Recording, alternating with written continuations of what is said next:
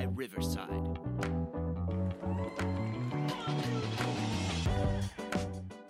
Hello and welcome to another episode of Men in Gitch, where two men who may or may not be in their Gitch are talking about all the video game goodness that you might want to hear about. Although today is a special episode. Again, another one. And I am not joined by Brandon. He is not here. He's somewhere melting in the Nevada desert, probably being attacked by scorpions or some other crazy shit that happens there. No, today I am joined by a special guest, the host of the podcast PXN. Dan, how are you doing? I'm doing great. How are you, sir? I'm doing great. Thank you for having me. No, thank you for joining me. So today, I might as well let everyone know. Today is an episode we're going to talk about nothing other than Halo Infinite, because, my lord, it looks fantastic. And I'm a huge Halo guy, and I reached out across the interwebs to find another huge Halo guy. Yes. And we are going to talk to you about what we saw, what we like, what we didn't like, although, spoiler alert, there's really not much of that. And what our hopes and prayers are for Infinite, and what we think 343 might do with this game and with this franchise. So if you enjoy Halo Infinite, if you're a big Halo person, then consider sticking around and listening to us idiots just gush about Halo for however long we go on for. Before we get into it, Dan, did you want to plug your podcast and what you're working on and where the people can find you? Yeah, sure. We do a weekly podcast every Wednesday at 8 p.m. Eastern on YouTube and Twitch, which you of course, make appearances quite often. It's just a lot of fun. We're at Podcast PXN on Twitter, or Dan is DTM on Twitter. But yeah, it's all things PlayStation, Xbox, Nintendo. We cover it all. Yeah. Yes. Very similar to our show. And the way that I think about it in my head is that if our two shows are the sides of Harvey Dent's coin, your side is the clean side, and our podcast is the charred side. That's definitely... So if you want a more structured approach to your news, definitely go check out Podcast PXN, because it's very good stuff. And yes, I do harass you guys in the chat every now and again. Now, it's almost become a running meme on this podcast that every episode we can't seem to not talk about the weather, and I would feel wrong if I didn't bring it up. What is the weather like in Kentucky right now? It is actually fairly nice out right now, but it's a little cloudy, you know. We were expecting rain today, but we didn't get any rain. So, I mean, it's pretty nice. There you go. Like 80 degrees out. So are you guys in the Eastern time zone as well, or are you guys Pacific? Yes, Eastern. Oh, okay, nice. All right, because... that's another thing, is that Rashan and I constantly have to... we were setting up to play Destiny 2 the other day, and he specified what time he was going to be on Eastern, even though he and I live like 15 minutes away from each other. And I was like, see, this is the problem with hosting with Americans, is that you get into this mindset that you constantly have to adjust your time zones. Yeah. Yes. It does get annoying for sure. When you're playing at 8 p.m. at night or something, and someone's like, "Oh, I just got home from work. It's 5 p.m." I'm like, "Oh, I forgot." Right. Exactly. Pacific. Yeah. But enough about the weather. It's time to talk about Halo. Yes. So we saw quite a bit this year. The game looks so good, a huge visual improvement over last year, I think, especially in terms of Chief's armor. I noticed that during the cutscene, is that his armor is definitely a lot more busted up and broken. There's a couple dents in some spots I thought looked really, really good. So from what we saw so far, the story, how are you feeling about Infinite? You think is it nailing the tone and the sort of vibe of old school Halo? What's that doing for you? Yeah, man, people who follow me on Twitter know that I literally always call it 343's Halo 3, right? Because Halo 3 is my favorite game of all time, not just Halo game, but game in general. And I really feel like this is kind of the penultimate 343 Halo game. Like, this is the Halo game that they've wanted to make for a long time. And so far, like you said, it looks really good. And especially the campaign, the recent teaser we got in this last E3 2021 showcase looked I thought really, really much improved over last year's July showcase event. And I did see some people criticize that they didn't show like actual gameplay for campaign, which is a valid criticism. But in terms of the actual environment, I thought looks a lot better, and there wasn't pop-in, there wasn't crazy, things happening on screen. So, and oh my God, like you said, Chief's armor looks so freaking good. The armor already looked good in their previous reveals, but like now it's like gritty and dirty and scratched up, and so good. So good. I think, so a big thing that a lot of people, or I should say that some people had with previous 343 games was the armor redesign, and to see them go back not only to classic Halo, but it's still a new set of armor. They didn't just copy the Halo 3 armor. So like you said, from the straight reveal, I thought, oh my God, Chief looks so good. And then every time we've seen him since that 2018 reveal, or 2019 reveal it might have been, he just looks better and better every time we see him.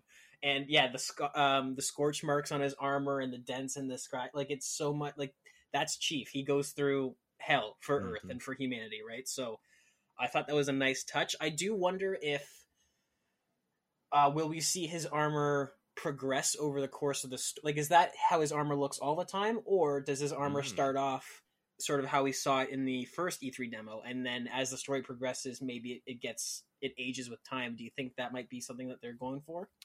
Yeah, that actually is a really good point that I hadn't really thought about that much. But yeah, you're right. That July gameplay demo we got last year was him and the pilot kind of crash landing into the Zeta Halo ring, and his armor looked pretty pristine there. And then now the look that we got now, Chief is in some sort of like zero gravity talking to the pilot and kind of working his way through the debris. And it did look a lot different, so like scratched up and such. So yeah, that would be a super cool gameplay mechanic that over time it just like gets grittier and darker. And like that just reminded me, like one of the crazy attention to details that I absolutely loved was like when Chief was floating through that area, like there was Marines that were dead Marines that were floating in space. There were dead Covenant floating in space. Chief dealt with the dead Marines very differently than he dealt with the dead Covenant. Yeah. Like he was so gingerly and not, aggressive with the Marines' bodies as opposed to the Covenant. He was like tackling them and turning them around. He disrespected that Jackal. Did you catch that? Yeah. He absolutely disrespected that Jackal. Absolutely. Yeah, no, I agree. And I was just thinking about it because I actually hadn't really considered that until I was just thinking about it now. But how cool would it be as a passive storytelling mechanic that when Chief gets, like we saw in the previous year's E3 demo, his armor is pristine. They still had some slight detailing, like there was around the crevices of the armor, like the green was peeled off and there was a little bit of silver on it.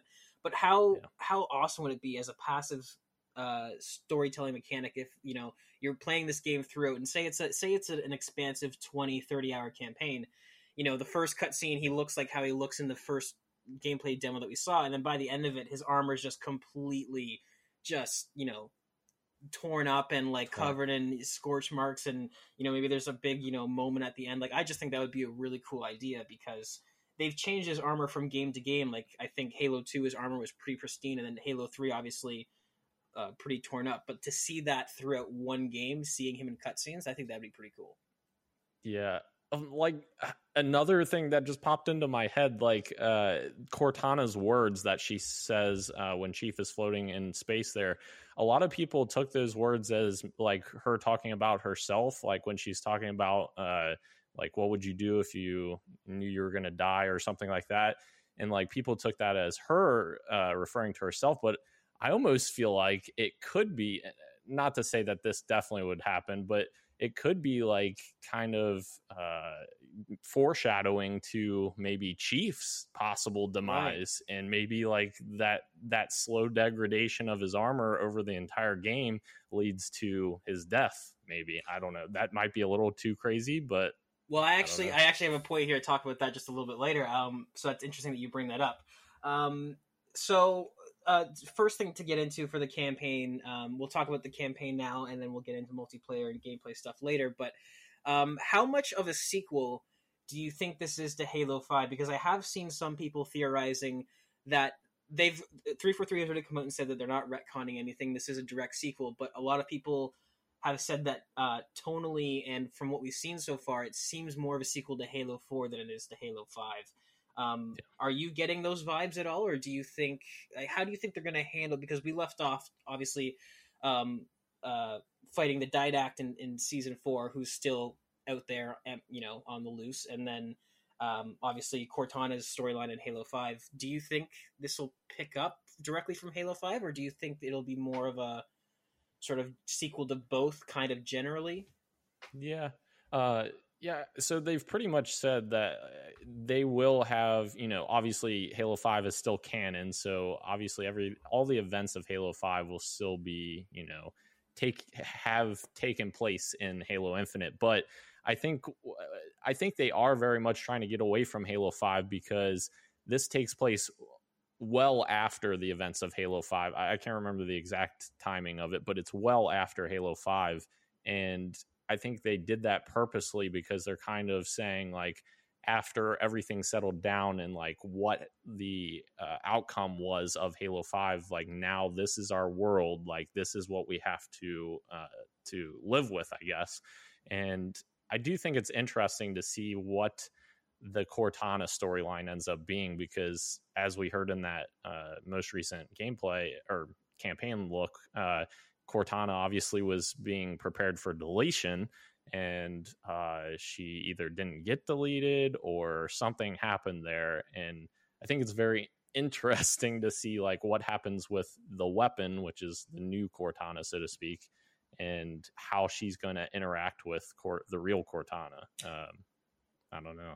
Yes, I've seen people drawing a lot of comparisons between Cortana and the weapon, and in the expanded universe, Mendicant Bias, and how that storyline sort of played out. And I can see the parallels there as well. I think that might be something that we see kind of end up happening. But for the people at home, and for admittedly myself, Halo 5, give us a quick summary on where Halo 5 ended, because I have a general idea, but I don't really know the specifics. I know that it focused on Cortana going rogue and sort of commandeering Forerunner technology and all that. Yeah.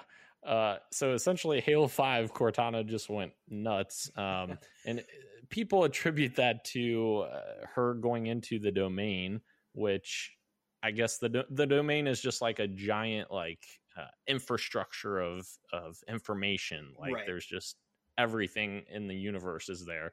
And that mix with her rampancy obviously is not a great combo. No, not at all. It equals crazy lunatic Cortana. And essentially she lures Blue Team to this place where she can capture Chief, because I guess she has this weird thing that she wants to hold on to Chief. But anyways, Fire Team Osiris ends up saving Chief and Blue Team and all of that. But Cortana ends up taking over the Guardians, which is the Forerunner giant bird-looking things that are on the box art of Halo 5. Right. And they essentially run the galaxy. So she starts to call out to AIs all across the galaxy to essentially say, join me or you're against me. And she starts to enact her taking over the galaxy, I guess.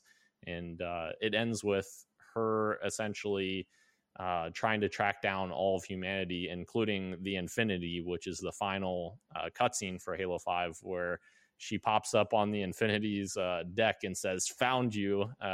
And the Infinity ends up doing like a random jump to get away from her. And that was kind of the end of it. But yeah, so kind of a crazy ending. I actually liked the ending of Halo 5. It was a bad story, but the end was kind of neat. That sounds actually really eerie and actually quite, that sounds quite awesome. Just I'll have to watch that cutscene. But so clearly a lot has happened since then, because this Halo 5 did end where I thought it ended, where Cortana is at the height of her power and is about to wage war.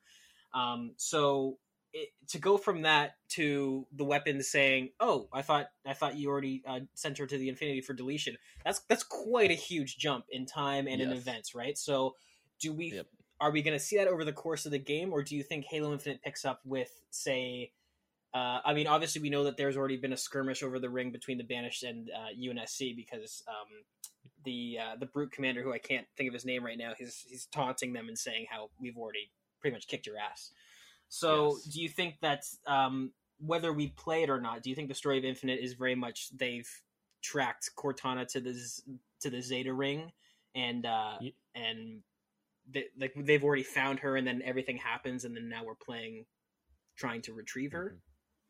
Yeah, I think it very much is going to throw away a lot of stuff from after Halo 5, and just, they'll reference what happened at the end of Halo 5, and obviously the galaxy has changed since then. Yeah. But I don't think that it's going to start with, you hunting down Cortana and finding her, and then, the whole deletion thing. I think it's going to essentially start, and I think what we saw actually is going to be very early in the game. Like, I think that cutscene with the weapon, I think that's going to be very, very early in the game. Interesting. Which actually would contradict what we were talking about before about his armor getting roughed up over That's time. true. That is true. Yeah.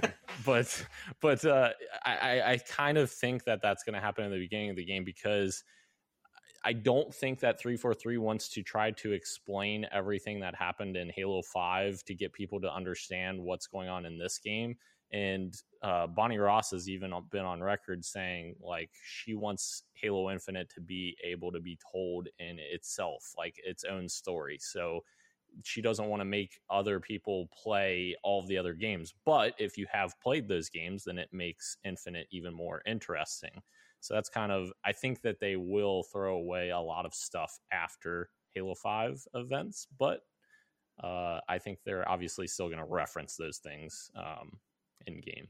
Well, like you said, Halo 5 will still be considered canon, and those events did happen, but Yeah. I could definitely see them doing that. Also, another small sign of that is that there's currently no plans to bring Halo 5 to PC. So obviously, if this was a direct sequel and that knowledge was necessary, you'd think that they would get that out there for their new audience on the platform. Yeah. So I think you're right. Yeah, I did. I could see that cutscene being at the beginning. For me, I haven't really thought about it as much, but for me, tonally, it did feel like a sort of 25% way through the campaign type scene. I didn't quite get intro vibes. Like I thought what we saw last year definitely seemed like very intro vibes. But yeah, that could definitely be possible. That would shoot our armor theory in the foot. But if, like I said, man, if that's what Chief looks like, I mean, I'm happy because Chief looks great. Like that's, I would totally be happy with that. So the next kind of point I want to talk to you about the story of Halo is that they've already sort of they've said concretely that they're going to keep supporting this game after launch for years to come. Do you think we're going to get a conclusive end with the content that we get at launch for this story, or is it one of those things where it ends on a cliffhanger and they continue to add to Chief's story as they add content to multiplayer? So I'll say this: even if Infinite's story ends with, Chief dying, like I kind of alluded to a little bit ago, and obviously I have no idea if that's going to happen. Right. It probably won't happen, but even if the game ends with Chief dying, I think that they will have story DLC for Infinite. And I mean, it's a 10-year game. Like, they've talked about supporting this game for 10 years.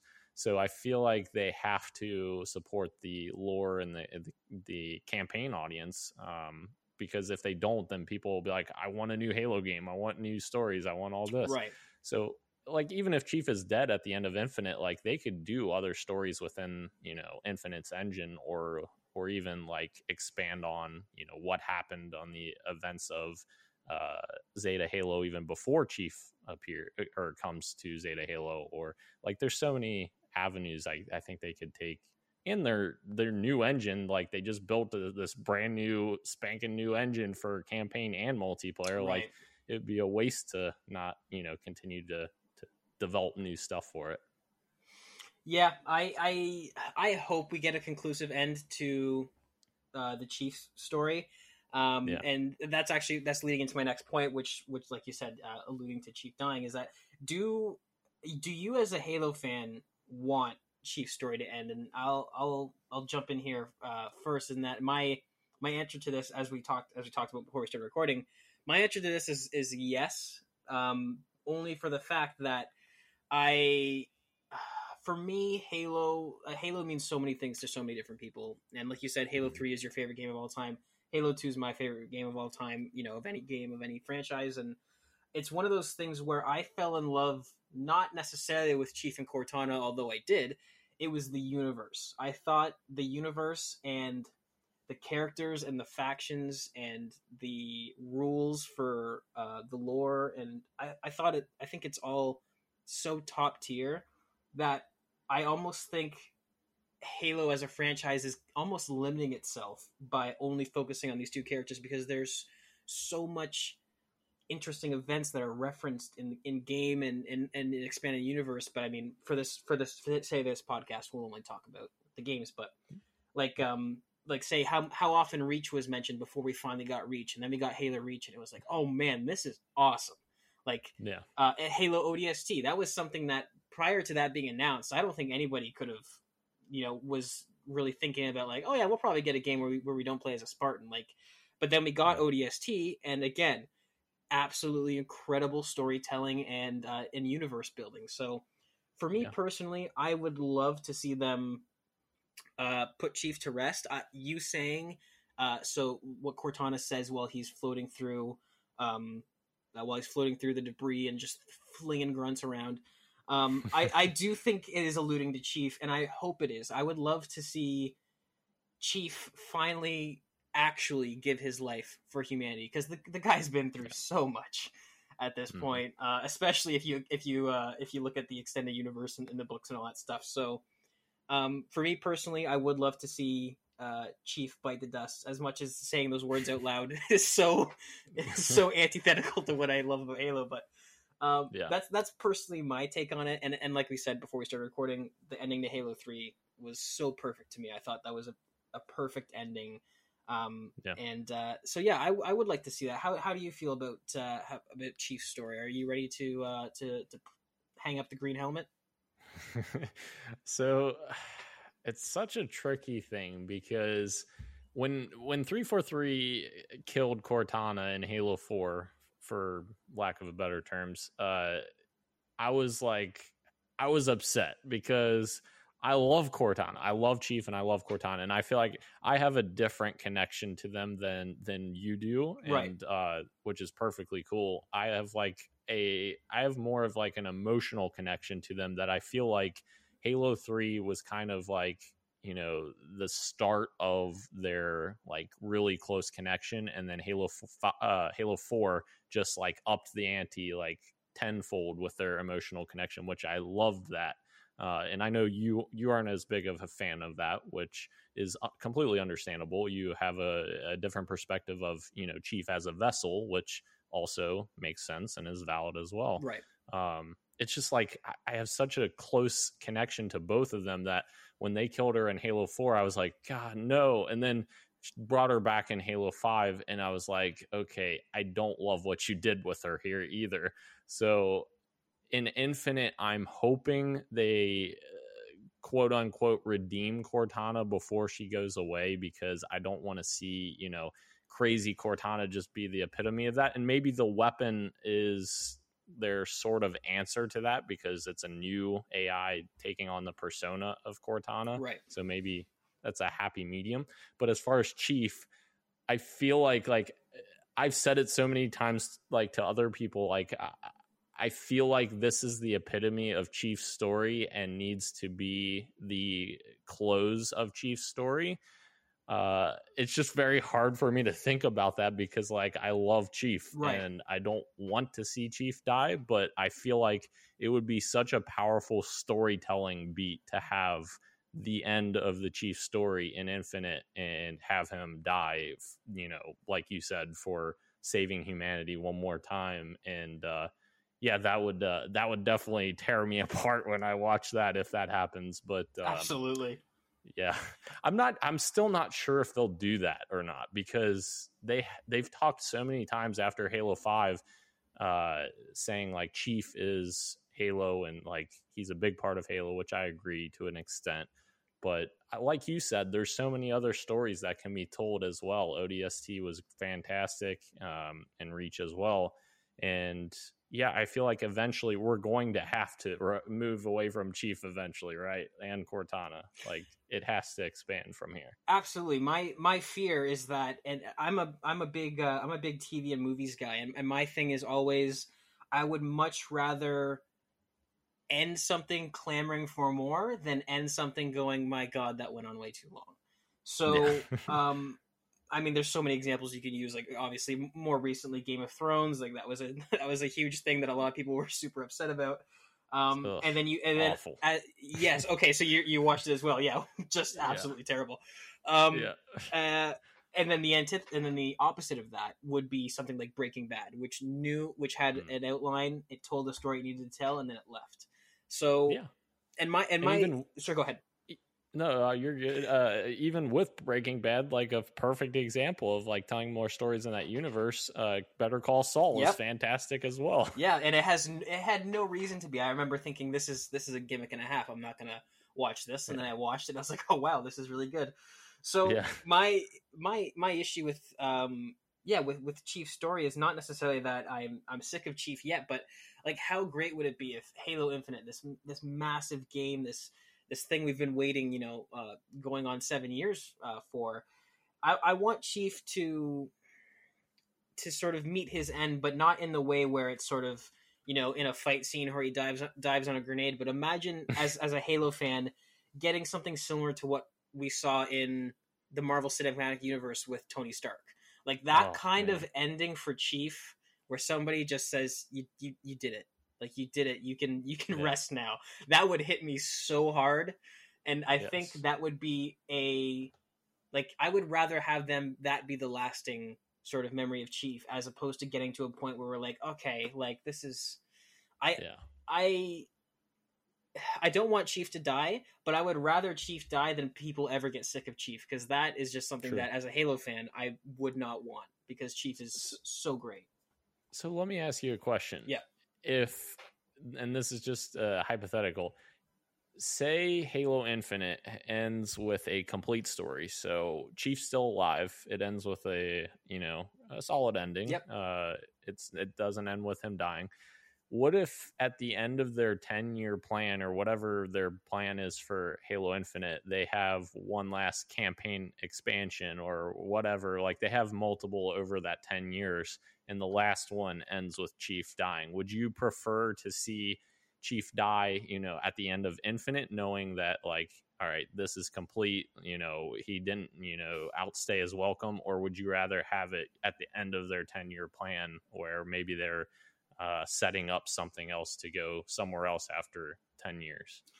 Yeah, see, that's tough. I mean, assuming they do stick to the 10-year plan, which I have doubts about, because we've heard that before with Destiny, and that didn't quite happen. I mean, obviously there was external factors with the Activision acquisition and whatnot, and see, that's my thing, is that immediately 10 years of Chief to me is worrying. I don't know. Mm-hmm.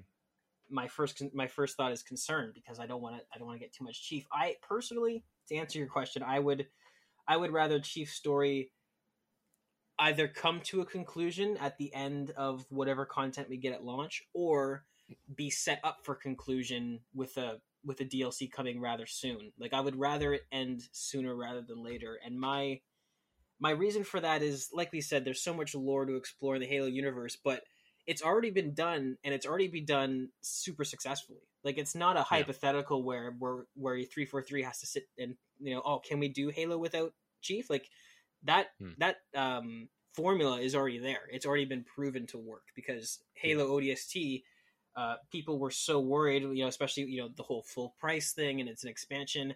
And then we all played ODST and went, holy crap, this is like one of the most atmospheric games ever. And then same thing with Reach, like, another game with no Chief, come on. And then you play it, and by the end of it, you're sitting there staring at Noble Six's helmet, weeping like a child.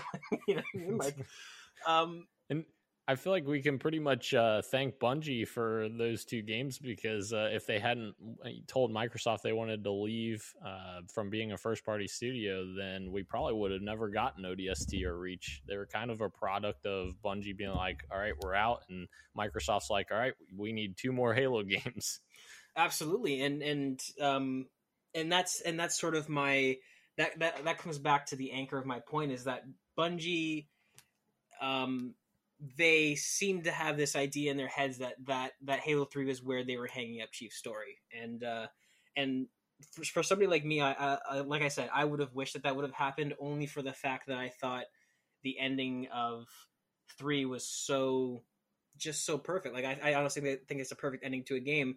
But that is coming from the perspective of somebody who views Chief as a vessel for the player to experience the broader story. So someone like yourself who views Chief as the main character, obviously the ending of 3, you're sitting there like, oh man, we're just getting good. So I totally understand the two sides of that coin. I just happened to fall on the other side, where I thought, like, man, again, just him getting into the cryopod saying, wake me when you need me, and then Cortana sits down and sort of fades out. I thought, like, that hit me so hard, and I was like, wow, that's what a perfect ending. So hear me out here. Yeah. At the end of Halo Infinite, Chief dies, and then we get multiple campaign expansions over the 10 years that includes Spartans, or a Spartan that is kind of going to take Chief's mantle, and the weapon, so to speak, or Cortana, or whatever that ends up being, is kind of the one guiding that new character, and then Cortana leaves after the 10 years. How does that sound? That sounds fucking perfect.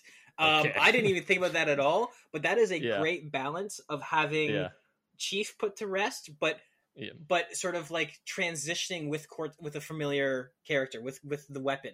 That actually is brilliant. That's awesome. And this is my thinking too, is that they've already the multiplayer lead has already come out and said that your character in multiplayer will have some sort of narrative impact, right? So I think that would be a really good idea, is that going forward with the campaign DLCs, maybe the Spartans you play as the Mark, I think, what are we at, Gen 5, Gen 6 Spartans? Something like that. I think that, maybe they're off somewhere training, right? And then the first DLC is them arriving to Zeta, right? And sort of seeing the aftermath, and now you're sort of taking the mantle, and absolutely, like you just suggested, you find the weapon or you find the pilot. That sounds awesome to me. See, that sounds really cool. Yes, because that would literally be like Halo Reach, because obviously Halo Reach you play as your multiplayer character, and that honestly, I agree with you. The more you were saying of it, I was like, yes, let's do it. Where do we sign? And that would where do we sign exactly? And that would bring it full circle with their talk of progression, because now you have everything you're working for in multiplayer. You can actually see when you're playing campaign with your friends, and you can use that as your sort of sandbox environment to sort of goof around with your friends and like, let's do, obviously maybe not a raid or whatever. Like, we don't know how they're going to support Halo Infinite long term, but you jump into campaign and it's like, oh, look at what I've been working on. Look at my guy. Like, that was the cool thing about Halo Reach, right? And seeing him in cutscenes, right? Seeing your character do badass things in cutscenes. So, see, this is why Halo people need to get together and talk, because you go up with great ideas. That's awesome. That is super cool. And even one better is that if you brought, they probably wouldn't do this because this would just be an absolute shit ton of voice lines they have to record. But if you had your personal AI from multiplayer interact with the weapon, like, that would be kind of neat. Yeah. I think that's kind of where I would like that to end, is that Chief's story ends, and like you said, the weapon, this new Cortana, sort of whatever character we pick up the story as, if this happens, is sort of, she's there to usher in this new sort of trilogy, or this new section of the era. Exactly, era. That's a better word, of the Halo story. When we listen back on this episode 6 months from now, we're going to be spot on with all of these predictions, by the way. Some of this sounds pretty solid. I'm not gonna lie. I was spitballing, but some of this sounds really solid. I like the idea of the weapon sticking around, and sort of if Chief did go to keep a familiar character around. But now, you know what? Let's transition. Let's get into the meat of it. Unless do you have any other final closing comments for the campaign? No, I think everything we kind of hit on. So yeah, I'm extremely excited for the Banished, though. Like, my gosh, there's so much. I feel like they have a lot more interesting like mechanics and like heart. They have more heart, I guess. The brutes that follow Atriox and all of his top men. I forget the name. What is that called? Atriox's hand, I think, is what he calls his top lieutenants or whatever. Which is so good. Can't wait to fight them. You know what? Yeah, let's stick in campaign for a little bit because I do want to talk about the Banished. The Banished, you're right. There's something about them. They're so like, I don't know, like visceral, and just like the way their armor looks, the way the chopper looks, they're even their banshees. Like it's so sort of jerry, like everything kind of has like a jerry rig sort of revolutionary type look, where it's like this stuff looks like it's made from scrap or reinforced or whatnot. And like Hyperius, who's one of the bad guys, he freaking has Spartan Locke's helmet, yes, on his shoulder pauldron. Yes. Yeah. What do we think? What do we think's going on there? I mean, do we? So 343 has said that specific design of him isn't like indicating any spoilers, so I don't think Spartan Locke is dead, but I also don't know that he's going to be in Infinite, so I'm not sure. It's going to be like I feel like it's going to be a weird position that people are in, because we're like, oh, that's Locke's helmet, but where's Locke? Now here's another interesting thing, because I did see that as well. His helmet didn't seem to be redesigned, so are they going to keep that old armor style canon with that generation of Spartans, and is it just Chief who got his design retconned, or because Locke's helmet is very spherical and very curvy? It'd be very strange to see the sort of Mark 7 body on Locke, but then he's got that helmet, right? Like I don't. Yeah. Now, also, he might not even show up at all, like you just said, right? So. Right. And I feel like that may have been just like, the brutes taking that version of his armor, and maybe he's in a different version of his armor if he is in the game. So right. Like maybe they wanted to be, accurate in regards to like they scavenged this old helmet from Locke from years ago or however long ago it was. Yeah. Now let me pitch something to you, because this is something that I have thought about. This is a little sort of gameplay pie in the sky wish. Is that like I said, Halo 2 is my favorite one, and I think a big reason. Well, first of all, Keith David as the Arbiter. I mean, come on, the man has just got the voice of an angel, so that's a big thing. But also, somebody I know this character means a lot to some people and doesn't mean anything to others, but Artas totally stole the show for me. Like he's just awesome. I think he's one of those cool sidekick characters that is just awesome. And I was thinking to myself, how cool would it be if they did want to introduce, say, the Arbiter and Artas? Is that if you're in a campaign sort of mission and maybe shit's going haywire for you, and then suddenly the Shadow of Intent warps, right above you, and then you get the elites come, like say the swords of saying Helios come down. Like, yes, that would be such a great moment. I really hope they bring back some of these fan favorite characters. And yeah, that would be, to me, like, that's just my pie in the sky wish. I would love to see the Shadow of Intent just come in and save the day, say halfway through the campaign, and then sort of progresses things that way. Shipmaster, Shipmaster and Arbiter, I freaking love.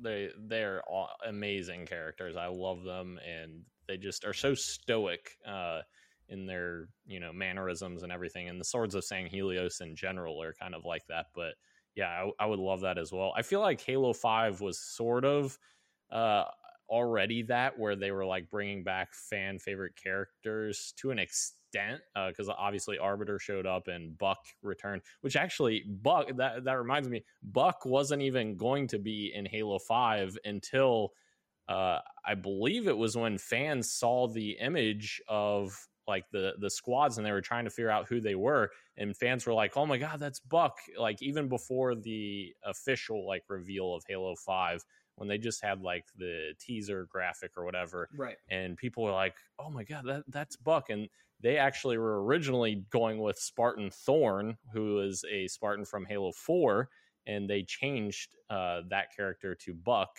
in Fireteam Osiris because people love Buck so much. And I'm one of those people. I freaking love Buck. Nathan Fillion. Nathan Fillion's great. So, yeah, ODST was absolutely awesome. I recently replayed that, and yeah, he's a great character. Yeah. That's interesting. I did not know that. I did not know that they retconned that and put him in after they had already begun production on the game. That's pretty interesting. Yeah, I would love to see more characters from past, especially if this is going to be Chief's last story. Like, I want him teaming up with the Arbiter for one last go around. I want him with Urtas or Halfjar, whatever you want to call him. I want him there too as well. Like, just he has such great lines, especially in 3 with him and Lord Hood going at it with some of their scenes. Like, it was just, like you said, stoic. Just like, what a great character. And that's just my pie. This guy having the shadow intent to show up and save your ass out of nowhere. Like, that'd be awesome. But even Arbiter's lines in Halo 2 Anniversary's added cutscenes are so good. I love it. He's such a great character. So we were talking about this before we started recording, that because I'm somebody who I fall into that camp where I see Chief as a vessel for the player to experience the story and not necessarily the main character in and of himself.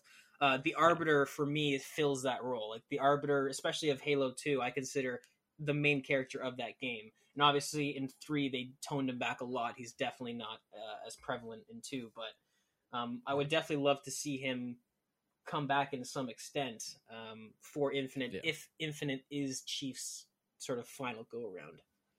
For sure. And it would just be really cool to see Marines and Elites fighting beside each other on a scale that we haven't seen before, especially facing off against Brutes, because there's very few scenarios where we see all 3 of those just going at it together in the game. So that'd be pretty cool to me. The Covenant mission from Halo 3 was so cool when all the elites and humans were teaming up to take down the towers. That was like a really cool level, and especially at the beginning where dun dun dun. Yep.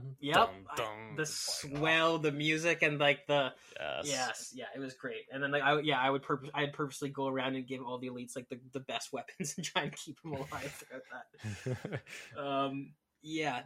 I think I think the Banished was a good choice to mix things up again. I was not the biggest fan of the Prometheans. The Prometheans, yes, the Prometheans and the Didact. So an enemy that's more easy to understand, I think, is easier to immerse the player in. And the Banished, like I said, they're sort of very gritty and kind of revolutionary-esque, where their armor's all thrown together. To me, that just, as a player, is easier to handle than this weird British alien with force powers. And I'm like, what's going on? What are the rules here? I don't know what's going on. You know what you missed, right? You missed Warden Eternal in Halo 5 when you got to fight him like 7 times. You missed that by not playing Halo 5. Was that something that is that a positive miss, or is that a negative miss? No, I'm messing with you because it was annoying. Like, they literally just Warden Eternal showed up like 4 different times, and you had to fight him the exact same way every time. And I was like, ugh, it was awful. Yeah, that doesn't quite tickle my fancy like the Banished does. So I'm interested to see how this goes.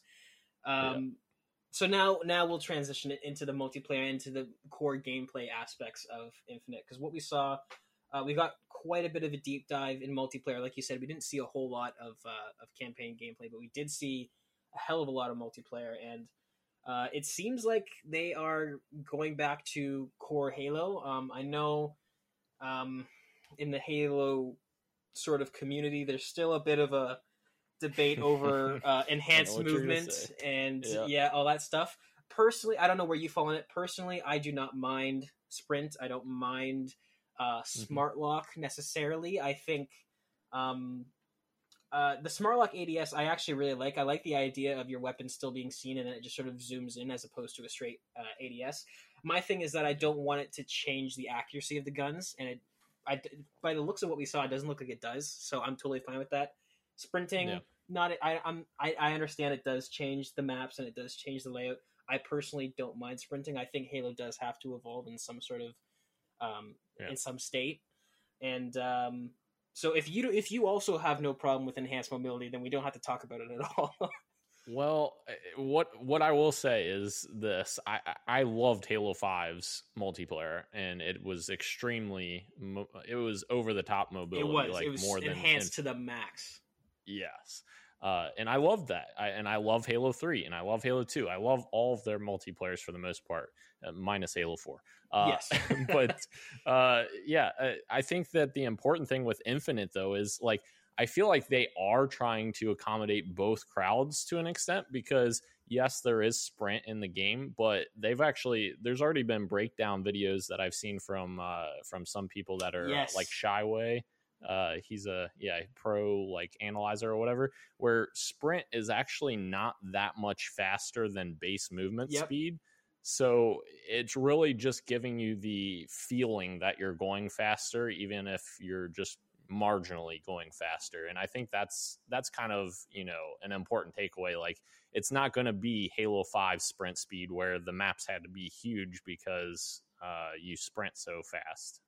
So I think that is kind of, a cool touch, I guess. I agree with you that they definitely took a happy medium, because that was the big issue with Halo 5, is that while it felt super fun to play, it messed with the map design, and it also messed with vehicles a lot. Vehicles took a huge backseat in 5 because you were so mobile as a Spartan that you were almost at a disadvantage if you were just sitting in a Warthog or something like that. So I agree with you, and I did see that breakdown too, where the sprint, he was sort of looking at the clips and seeing how sprint isn't that much faster. And I will point out too that it does appear that you can fire right out of sprint, so you're not going to have that sort of issue where you're sort of sprinting is going to put you at a disadvantage, because if you're sprinting and somebody sees you first, well, now you're screwed. So they have seemed to handle it really well, and like I said, I don't really have a problem with it anyways, so I'm totally fine with the enhanced mobility. We'll say toned down enhanced mobility, because it looks like it's just sprint, slide, and clamber. Yeah, for sure. And Spartan charge and ground pound, I'm glad is gone, because my God, those were always kind of weird anyways, but I'm glad they're gone. Yeah, it definitely took a lot of the strategy out of things, because if you were above somebody in the air and you saw somebody down below, you're like, cool, free kill for me. Yeah. And that's sort of, and I think a lot of people were upset because that feels, from a gameplay aspect, very familiar to Call of Duty's, where if somebody sees you and you don't see them, you're out of luck. And that's very much what the ground pound kind of added to Halo 5, where it's like, if you catch somebody and they don't see you, it's bad news for them. They're out. Yes. Yeah. So, I think we're both very happy with how they're handling mobility, and I'm the sprint. It seems like it's put in there more for a sort of psychosomatic effect, where it's like, okay, this is what modern shooters do, and it's going to help people feel like they're moving faster, and even though you're only really moving marginally faster. So sprint, right, I'm totally fine with. I love that it's going back to core gameplay of the Bungie era Halos, because there is a huge lack of arena shooters nowadays. Everything is so fast paced that the time to kill in so many games is so slow. It's very get in, get out. And what Halo did so well was that it was an arena shooter with so much sandbox and physics based gameplay that you could, it was a low skill floor, very high skill ceiling game. And because you could experiment with the mechanics, and as we saw in the gameplay multiplayer, there's this awesome shot where he throws a plasma grenade and it explodes the sword, and he jumps and catches it in midair, and in the next day when we got the 12-minute breakdown from 343, we also saw somebody using the new repulsor gadget to pretty much grenade jump up to a higher level to then get a triple kill with the hammer, which was fucking awesome. So I'm very glad that they are going back to what makes Halo Halo, and not trying to just sort of continue to make it more fast and frenetic like Call of Duty, because you need to I think Halo needs to cut off its own section of the market, and it needs to do what it does best. Because as we've seen from Halo 5 and from Battlefield games and all this stuff, nobody can do what Call of Duty does like Call of Duty does. So don't even bother. Don't even try it. Just do what Halo does. Because I think people will find it, especially nowadays, super refreshing, because there is such a drought of first-person shooters. Obviously, Battlefield's taken 3 years off. Halo 5 came out in 2015, so I think they're coming in at the perfect time with the perfect identity. And I feel like that's why I don't like Halo 4's multiplayer, because Halo 4 was almost unapologetically trying to be like a Call of Duty Halo game, and that's why I did not like Halo 4's multiplayer at all. And I feel like 5's multiplayer really improved in that aspect of it, and really got back to what makes Halo great. And for me, my favorite part of Halo multiplayer is the fact that like you have this cat and mouse gameplay between your opponents, and you have shields and you have health, and you essentially, if you're getting shot in the back by someone, you have the chance to turn it around on them and get them back, which is actually a medal in the game, to turn it around on them. And you can't do that in most other games. Like Call of Duty, if you're getting shot in the back, you're pretty much dead. Absolutely. I mean, so yeah, I agree. Time to kill, very important for Halo for sure. Yes, and that's the thing, is that from what I've seen in the gameplay that they've shown, it seems like the time to kill is fairly long, which is great. That's exactly what I want. Like you said, I want it to be a skill based sort of dance, if you will, where it's like if you have higher accuracy and you know where to jump and how to move, then you can flip it around on somebody. Not necessarily recently, but Battlefield used to have a little bit of that, where the time to kill was a little bit longer, and I do have vivid memories of playing Battlefield 1 and Battlefield 4 where I'm sprinting and I get shot from somewhere, but if I can do a slide or do this, then I can get to cover and turn it around on somebody. So the fact that Halo is taking that and then extending it even longer, I love that. That's exactly what I want from it. And obviously equipment's back, and it's back as a pickup, which is great. I'm a huge fan of that.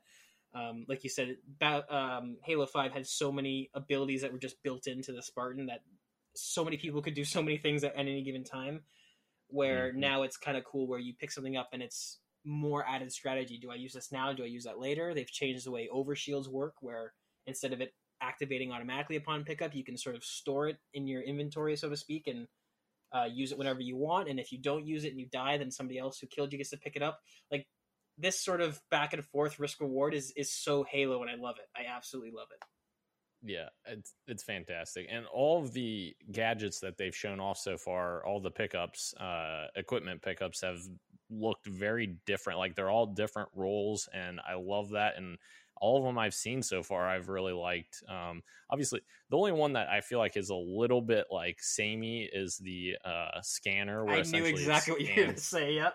Yeah, because they obviously already did that with Promethean Vision from Halo 4, but to another extent as well with the professional community, they're already talking about like hopefully grenades don't have hit markers, because then that would give you the same effect that this gadget would. So yeah, I do like that all the gadgets have different roles, and that repulsor, I can't wait to do some crazy jumps. Oh my God, that looks thing. awesome. Oh, yeah, and I think cool. That's such a great balance, because, you know, obviously grenade jumping has been a staple of the Halo community for so long, but not everybody can pull it off. So I love that if you pick up a repulsor and you're somebody who isn't able to do a grenade jump, well, now instead of using the repulsor how it's supposed to be used, you now have this easy to access sort of, again, low skill floor entry where you can use that. Or if you're a skilled player and you pick up the repulsor and you've got a couple of grenades, well, now I can use this to get there and still have my repulsor. It just the balance. It seems like they're nailing it on the head. The scanner has obviously been something that's been brought up before. I think an easy way to balance that would just make it so that it shows anybody who's in there, because everything, all the equipment in Halo past has had a risk reward element where, you know, say the bubble shield, for example, you can throw on the bubble shield and you're safe, but if something gets inside there that can hurt you, well, now you're trapped with it, right? So I think that's an easy fix for the scanner. I think that if they haven't done it already, I'm sure just making it so that anybody who walks in there gets seen is an easy way, because if you use it to track somebody and then you run through it to follow up on the kill, well, now you've just exposed yourself. So I'm not too worried about the scanner, but yeah. And you talked about balance, like the equipment is perfect for balance, because if something is not working on a map, you just remove it. Like, that's it. And that's the beauty of going against the loadout sort of meta in the gameplay, is that exactly, you're right. If something is not working, you can take it out of the map, you can adjust the spawn rate of it and how quickly it responds, you can change where it spawns. There's so many things you can do, and I think it's crazy to me to think that this will be somebody's first Halo, but it will. And the gameplay of Halo games, like Infinite and like older Halo games, it totally does away with the issues of, say, Call of Duties, where you learn the map and you know exactly where the pinpoints are and the choke points. Because if you have a map and the hammer's here, but the shotgun's over there and the sniper's there. Well, now you're going to have all these little battles sort of scattered around the map, and everything's going to be nice and balanced. And yeah, I absolutely love that they're going back to the pickup system, because now when you spawn in, you can think to yourself, well, do I go the right flank and get the gravity hammer, or do I want to go to the left flank and grab the repulsor? Like, it's exactly what I want from Halo, and I'm so glad they're going back to that system. I want to see Forge. Like, I want to see it. So Forge is a whole other. We'll get to that a little bit later, because I do have some interesting theories about Forge. Okay. But let's talk about Battle Pass and progression, because this is something that everybody unanimously loves, and it's actually getting so much sort of recognition and love that players from other communities are asking for it in their games. So for anyone who might not have heard, the Battle Pass system is going to be very similar to how the Master Chief Collection works now, in that they're going to add new seasons, but those seasons will never expire. You can pretty much buy that Battle Pass, work towards it, and if you don't finish it and the new season comes out, it doesn't go anywhere. You can continue to work for it, or you can buy the new one and select that one, and now any progress you make goes to that one, and you can flip back and forth at any time. That is just a net win for everyone. That's fantastic. That's really great. It eliminates a lot of the FOMO, and it's, it doesn't have that sort of predatory instinct where it's like, there's 16 days left in the season and I'm only at tier 50 out of 100. Guess I better buy some points to level up quicker.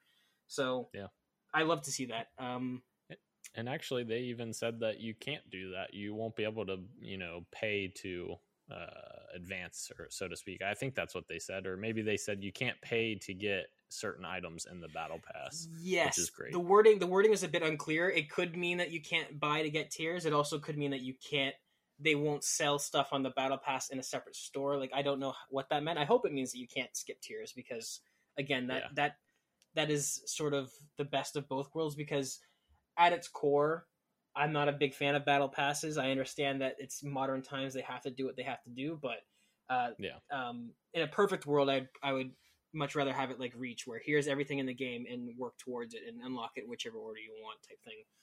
But which I feel it's definitely a product of it being free to play, for sure. Absolutely. But I feel like the trade-off is worth it, just because of the reward you get for population, because you'll get a lot more people playing the game.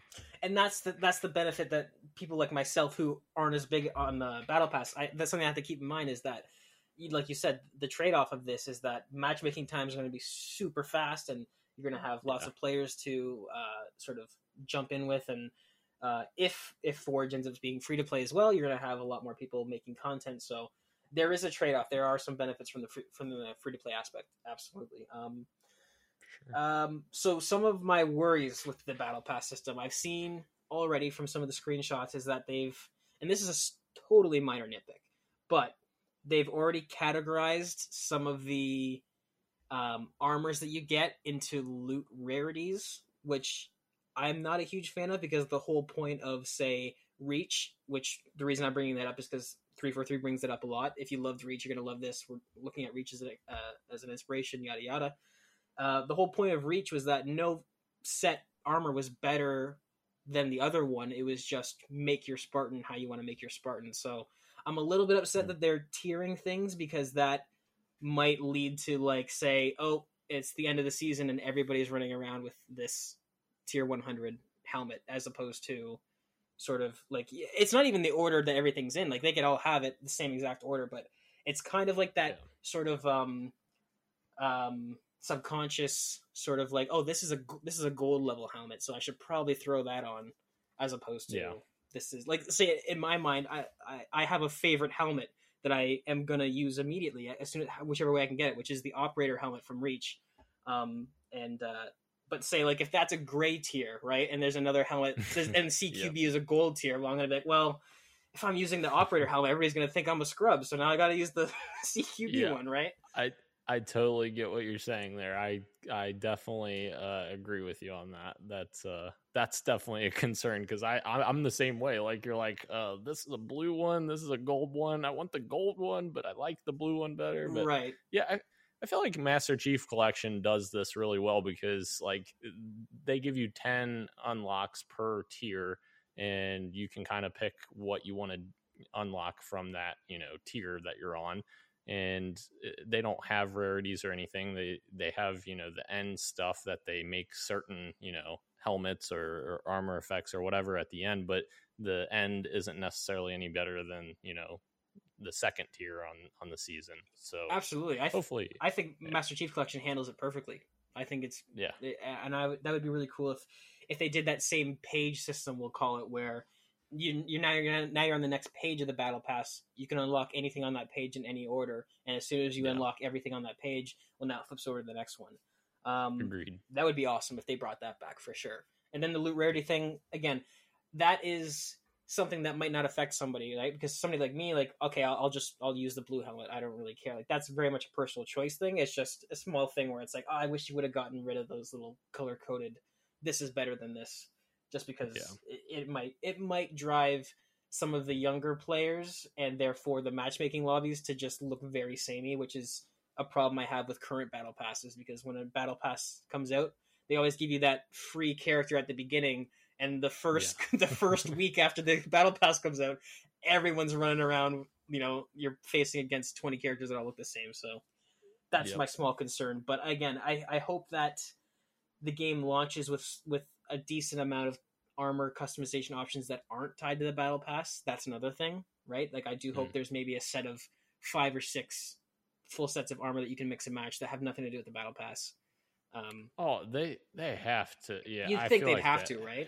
Yeah, I think there's going to be a substantial amount of armor customization that you can just unlock from progression, and I think they actually said to a certain extent that progression will unlock quite a bit of armor and armor effects and armor coatings is the word I was looking for. So I think that they will definitely have a big selection. I think it will rival Halo 5's even. I don't think it'll, surpass it probably, because Halo 5 has a lot of armor, but I feel like it'll be somewhat close to that. I don't know. Maybe I'm being a little too optimistic in that regard, but well, I think if it had the amount that Halo 5 had, I think that's going above and beyond. Like, I would be happy. Yeah. I would be happy with even, like I said, 6-7 sets of armor that you can mix and match, and then the battle pass. Like, as long as there's something, and I actually have, I don't really have that much of a worry that there won't be. I think you're right, there will be, and they have said something like that where it kind of alludes to the fact that there is stuff outside the battle pass that you can work towards. For sure. Although you did say that dangerous word just now that we're gonna have to talk about, the elephant in the room, which is armor coatings. Yes. So of everything I've seen from Halo Infinite, this is the only thing that I am genuinely concerned about. And I think, personally, and again, this isn't coming from screw you, 343, you ruined everything. It's more so like, I just want to give you guys a heads up. This might be a little bit of a problem. I think it is the skeleton in the closet that they will have to deal with again, because when they first talked about armor coatings, the community almost unanimously was like, this doesn't seem like a good idea. And then we saw Halo Infinite live in action, and everybody's like, this looks great, this looks good. So it's something that isn't being talked about, but I think it hasn't gone away. I think if it's not handled correctly, it could resurge. So this is my issue with the armor coatings, is that so far we've seen maybe 5 or 6, and we've seen the same ones over and over again. Let's take, for example, there's an armor coating called Scorpion Punch, which is an all black Spartan and with a red right arm and a red mark on his helmet. Does that armor coating come in white and blue? Does that armor coating come in green and yellow? Does it come in blue and orange? And if not, that's not really a player first expression. And if it does, then why not have armor coatings be a subset that you can still then customize the colors? Like, I still don't quite understand what they're going for. You know what I mean? Yeah, I agree. I think at the end of the day, and maybe I'm being a little bit too easy on them with this, but I feel like at the end of the day, it's going to come down to if they have enough armor coatings at launch. I feel like they have to have a very large amount of armor coatings available to players at launch, or available through progression, because like you said, we've always had the ability to change colors, and Obviously, that's kind of a way for expression. However, I will say, like, the armor coatings are interesting to me because I feel like, as far as like the aesthetic, like the way they're describing it, anyways, from what we've seen so far, I don't think there's anything crazy outside of like patterns being different and obviously colors being placed differently and stuff like that. But I feel like they've said before that like even the material can change. Like you can have a completely different look based on the armor coating being a different material than, you know, another one, like a plasticky one maybe, or like a a matte versus metallic look. gloss type thing. Yeah. Yeah, which is super interesting. And there is the argument like, why can't you just make, you know, coatings like something that goes over the color, like customize your color, then have that over the top of it, which is a fair argument. I'm not sure like what the logistics are behind it, but I think like I said, I think at the end of the day, it's going to come down to how many options are there, because like you said about the helmets earlier, if everyone has, you know, the same 20 armor coatings, then you're going to see a lot of the same people running around. Right. And that's kind of in contrast to like what they're describing multiplayer to be in Infinite, because there's no more red versus blue. It's all you all get to use your own armor coatings in team multiplayer, which that's the first time ever in Halo. And I feel like they know that they have to have a lot of them at launch because they have to have that expression there, like you're saying. Yeah, and I think, and again, this criticism only comes from the fact that it's something that they've said, and at a certain point, we do have to sort of look the elephant in the room in the eye, and that sometimes a free to like business does affect gameplay sometimes, right? So this is a free to play game that is. Yeah. I think that did have an impact into them removing the ability to change colors, because they need things for players to unlock. And if you could just change, if they had a Forza Horizon style armor editor, there would be no need to unlock any sort of coatings or patterns or anything like that. So I do understand that, but my thing is that obviously they have to make the coating, so they probably have some sort of color editor already built in on the dev side. Right. I would just hate to see. I've already used Scorpion Punch as an example, but we saw a green camo guy, right? Like, I would hate to have it so that that's the only camo in the game, and it's like, oh man, but like, wouldn't it be cool if there was an Arctic camo, like that exact same sort of material pattern combination, but in white or in tan or something like that. So if they do have like you said, a wide berth of options, I think they can kind of get around that. I do think this is the skeleton in the closet that will come out again, because people will play Halo Infinite, and I hope and also have a hunch that people will love it. And then we'll get to the point maybe a month or 2 months into the launch where people start saying, okay, these are all the things we love, but this is what you guys need to work on. And I feel like armor coatings is going to come back sooner or later. Which is completely fair, and I hope that if that does happen, and the community is like, hey, we really want the color options back, then maybe I would hope they would go back to the drawing board and say, hey, we need to like do this in an update and make this better. Like you said, have the ability to change the individual colors in the coatings would be cool for sure. And I think that's the happy balance, because I love the idea of armor coatings. I love the idea of, you know, you get the Scorpion Punch, and if you want to modify it, you can, but you have to modify those two sections, and you can't change the coating, but you can modify the colors of the coating. Because when I saw Scorpion Punch for the first time, like, my favorite color combination is white and blue, and I was like, man, I would love to have an all white Spartan with a blue right arm and a blue mark on his hand. Like, that would just look awesome to me. And that's actually what I wanted way back. And that's the funny thing with armor coatings, is that it's like, I do love the concept, because that's what I wanted way back in Reach, because you would change your front and primary, but obviously you'd play the campaign and you'd see somebody like George, and you'd be like, like, you get to have, 3 or 4 different colors all over the place. And that's what I've wanted always. And armor coatings, they've made one step forward, but they took one step back, and it's like, just bring that other foot forward, and we'll be right there.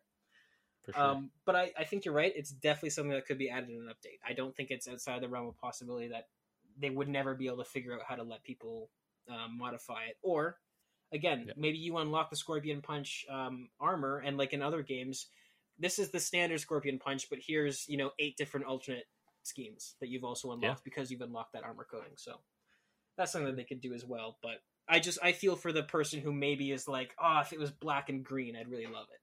Oh, if it was black and brown, I'd really love it. But I got to stick with black and red. So black and brown. Ugh. Yeah, no, that's I don't know why. I think that's such an awful color combination. Black and gray, like what I mean? Like what's the point at that point? So overall, the way they're handling the battle pass, the way they're handling microtransactions, obviously we have yet to see the full extent of it, but from what they've told us, it sounds great. And they actually have recently they said that there's a bit more of an info dump. I don't know if it was from a Waypoint, but they were saying how they don't want the battle pass to feel like a day job. They don't want it to feel like a grind. That they're going to respect players' times, and I think that honestly might be a huge win for them, because right now the current tactic in a lot of first-person shooters is to make it so overbearing that the player has to keep playing your game, and therefore you retain player numbers. Right? It is a strategy. Yeah. There is logic to it, but I think if Halo really does. If 343 does what they're saying they do, it might also pan out for them where if people play Halo and they're like, hold on a second, I'm making way more progress than I do in these other games, that also might help retain players because they feel they're being rewarded more in Infinite than they are in other games, even though that is the opposite of the other strategy where it's like, oh, if we make them have to work, then they have to keep playing. I think if they really do what they're saying, that might also pan out for them because people will feel that they're making more progress in this than other games. For sure. Yeah, I agree. Yeah. So, the second last point for the multiplayer is they recently are talking about Big Team Battle, and I guess in Master Chief Collection, they're doing flighting for 40 to 60 players. How does that make you feel?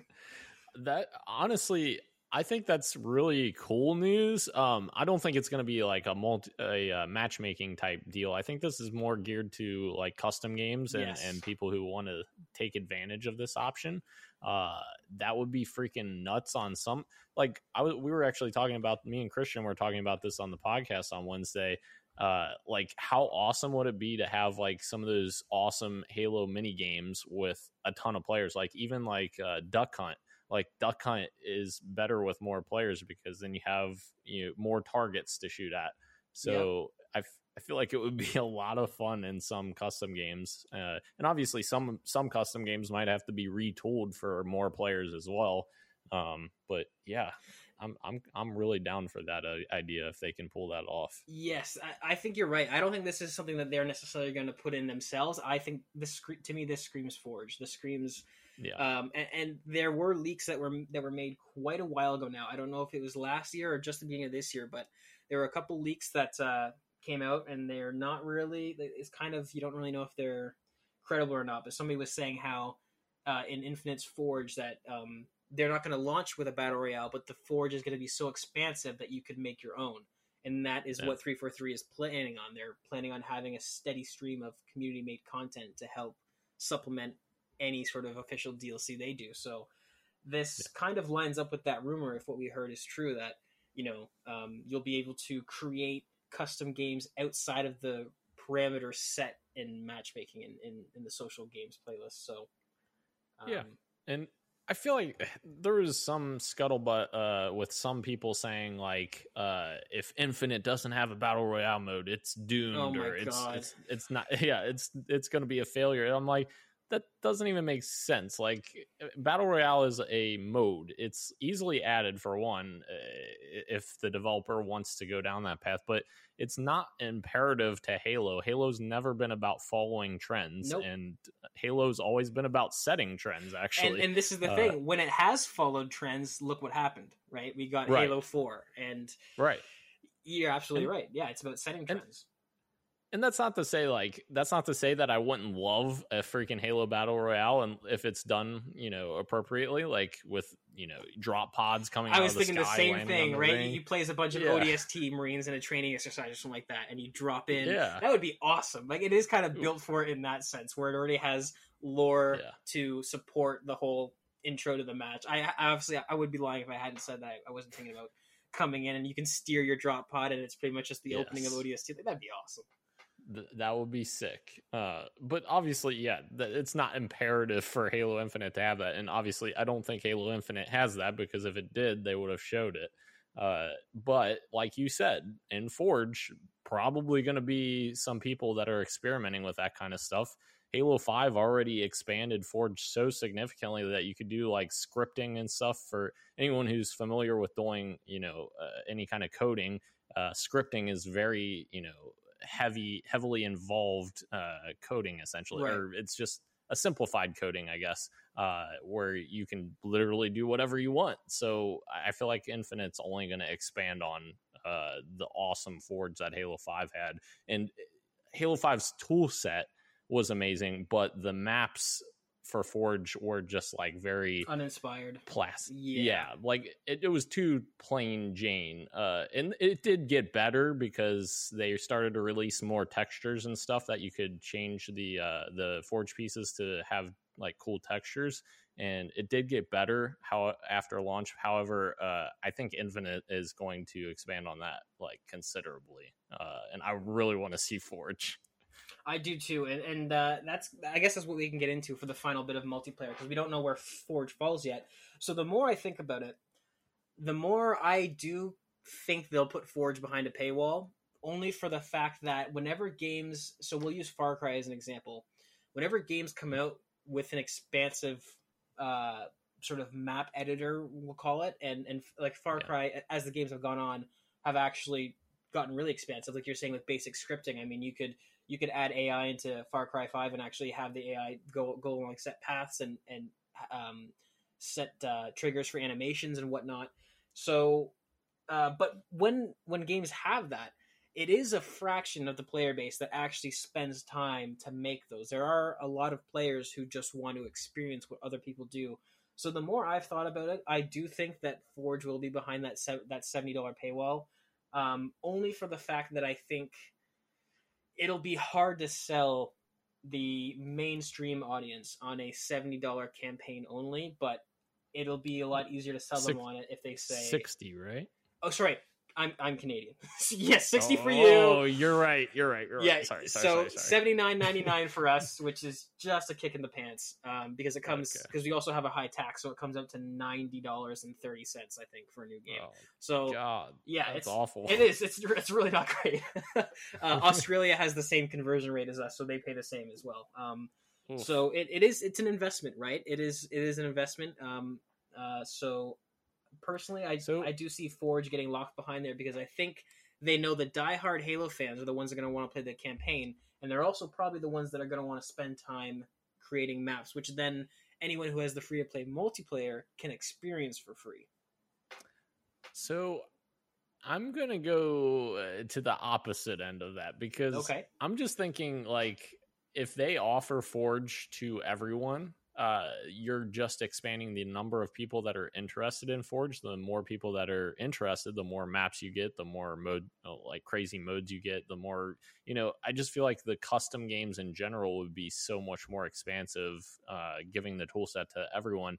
And I feel like with how they keep billing the campaign, I feel like the campaign is going to be very large, and I feel like that's justified in the price. Obviously, it's different in my head, because $60 is very different than $90. Yes, but yeah, I feel like Forge is going to be, and also Forge is a multiplayer experience as well, technically, because you can forge with other people as well in multiplayer. So I feel like they would be kind of pigeonholed to make it free, but maybe not. Maybe they work their way through that. That's kind of that might be like a bit of a semantics argument, because then technically, if they have co-op campaign, is that also not multiplayer, right? So true. Yeah. My only thing with I totally get that, and I'm not trying to say that this is definitely what they're gonna do. I lean on that side of the fence only for the fact that if Halo multiplayer wasn't free to play at all, they would still have a huge group of players, right? We'd have to imagine this game would sell, 5 to 6 million on the low side. So I think they might bank on the amount of Halo players that are going to buy the campaign anyways, and that will be enough to support the ecosystem of custom made maps. But I could 100% see them throwing Forge in. I just think that if they are doing that, they need to talk about how expansive this campaign is sooner rather than later, because like you just said, we feel that the campaign is going to be expansive, but we haven't really been shown that yet. And the clock's ticking. We're coming up on November pretty quickly. So between now and then, we have Gamescom in August that they might do some sort of big showing. But if they're gonna just put campaign behind a $60 full price paywall, they got to really start showing that it's worth $60. Yeah. And I feel like maybe part of it is they don't want to, maybe there's a lot of spoilers that we don't know about that maybe they don't want to, go too in depth because they don't want to ruin something. That's possible. But also the other elephant in the room is, like, almost to your credit as well, to your point as well, is the Game Pass. You can literally get Halo Infinite's campaign in Game Pass. So that's so many more people that would have access to Forge as well if they own Game Pass and it's included in the campaign. So I feel like Microsoft in general is just trying to push people to Game Pass and not even caring about the $60 purchases anymore, and just want to get people in that environment, I guess. Right, which again is why I can see in my mind them having a splash screen of all three modes and saying campaign and Forge included with Game Pass, right? Like just that easy little thing. And if they do have if they do give Forge its own demonstration, right? If they show off to the masses, look at what you can do. And like I said with the rumors earlier, they were saying that you can, if these leaks are to be trusted, they were saying that you can modify the game setting so much that you could make your own third-person single-player level if you wanted to, which to me is awesome because I'm a third-person guy. I prefer third-person to third-person any chance I get. But so if they say have a Gamescom presentation where they show maybe 2 or 3 minutes of campaign gameplay, and then they switch over to Forge and they show all these tool sets and all this crazy stuff you can do, and Forge is included with campaign, which is available to anyone on Game Pass. Like, to me, that's a huge get and a huge push for Game Pass. Has Gamescom announced whether they're going to be digital or physical this year? They haven't, and I haven't been keeping up with Germany and how they're handling COVID. So if they're one of the countries that maybe has it under control, maybe they could be doing a physical. But I know I haven't heard if they're doing anything. Because I feel like that would be the perfect moment for them to show off Forges at Gamescom and have like a developer like Q&A essentially, because they did that. Yes. Bungie did that with, I think, Halo Reach when they showed off Forge World. They had like a community showing of Forge essentially for the first time. But that would be a perfect time to do it if it's physical and maybe digital as well. I don't know. Yeah, they've got to have. I mean, to me, Halo Infinite is so not only Forge, but also the release date, which is another thing that's still up in the air. Like, Halo does. I don't know if it deserves a blog post. I think it deserves a bit more than that, right? So if we're talking about, times and the when and how to announce that, we're sort of losing momentum. We have only a few dates, and to me, Gamescom August is a perfect time to do that, because if it is November 15th, which is what my running theory is, that would be a great hype window. August, it's coming out November 15th. This is the solid date. That's only 3 months away. So the only thing I don't think it's coming November 15th, and I feel like while it would be awesome for it to release on its anniversary, I feel like it's kind of semantics, that, it releases exactly day and date of its release date, 20 years ago. But I feel like it's too close to Forza Horizon 5, which is, I think, November 9th. Yes, it is very close. Yeah. And I almost feel like, call me crazy, but I almost feel like that Halo is going to be sooner than that. I feel like it may be an October game. Now, okay, so that's I'm glad that you said that. Here's my thing. I agree with you that it might be. So I it is semantics. I'm the person that would fall for it. I would totally fall for it. I would be like sitting at home being like, I can't believe I'm playing this on the 20th anniversary. This is perfect. I'd book the day off, whatever. I would totally fall for that. Yeah. So I do hope it's November 15th for the semantics of it, but yeah. I feel that we need to be playing Halo Infinite when the 20th anniversary comes. So if it is sooner, and there have been some leaks suggesting that it might be as soon as September, which would be totally weird, but also would be a really awesome. It would be an awesome move, because then they avoid any competition with Call of Duty and Battlefield. And actually, that would be a huge smackdown because it's free to play as well. So I would love that. Yeah, I feel we need to be, as a community, we need to be playing Halo Infinite when the anniversary rolls around. I just feel like it's got to happen, because it'd be weird to do it after, right? If it's November, but it's 2 weeks after the anniversary of Halo. While it's semantics, it's kind of like, well, that isn't a little bit of a missed opportunity. Like, what are you gonna do? Like a blog post on the 15th? And you know what I mean? Like it's strange. I guess there is precedent for September, because I think Halo Reach came out in September. Yes. Before, but it is interesting because Phil Spencer even said that they're still trying to figure out the release date. They haven't solidified it yet. He said it's still within like 3 to 4 week span of when it could be. And they don't want to give the date until they know they'll be able to hit it, which makes perfect sense. And man, I don't know. I just don't know if they're just not ready, by the time flighting happens or whenever that happens. It's supposed to happen, sometime this summer. I'm not sure if they wait and give us like a late November or early December release date. I know that would be upsetting to you, but I think that is a possibility still of that happening if they're not ready for it to release. Absolutely. And I feel like nowadays there's so many different types of gamers. I almost despise the word gamer, because it's become such a bloated thing. But like, if you're a gamer, we'll call it, that like understands the industry and like and pays attention to these things, I feel like you're definitely on the side of, at the end of the day, take as much time as you need. If they have to delay it. Like, I understand that. Yeah. My only thought is that, like Phil said, they've got that window down to 3 to 4 weeks. And actually, he did mention that they're waiting on another game, which some people took as Forza. It also might mean they're competitors. It also might mean that he's waiting to see when Call of Duty's dropping. For sure. But yeah, I don't know. I don't know if, like I said, like to me, the idea of not having Infinite, in my mind, I think that say if it comes out in early October or even September, the anniversary is a perfect date for a small DLC update. Like, oh, you know what? We've added the CE Magnum on the 20th anniversary. Here you go.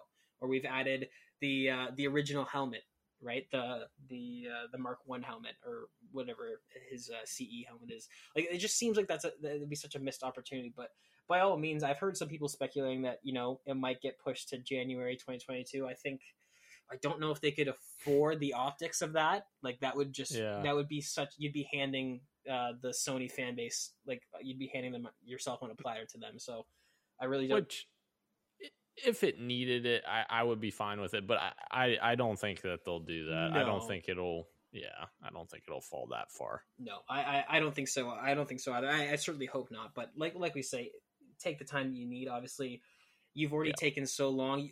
Like you mentioned earlier, they've created a whole new engine for it. I love that it's called Slipspace Engine. That's such a great name for it. Yes. Yeah, you've already spent this much time, so definitely take the time you need. I think a September release would be awesome. Like, that's my ideal situation.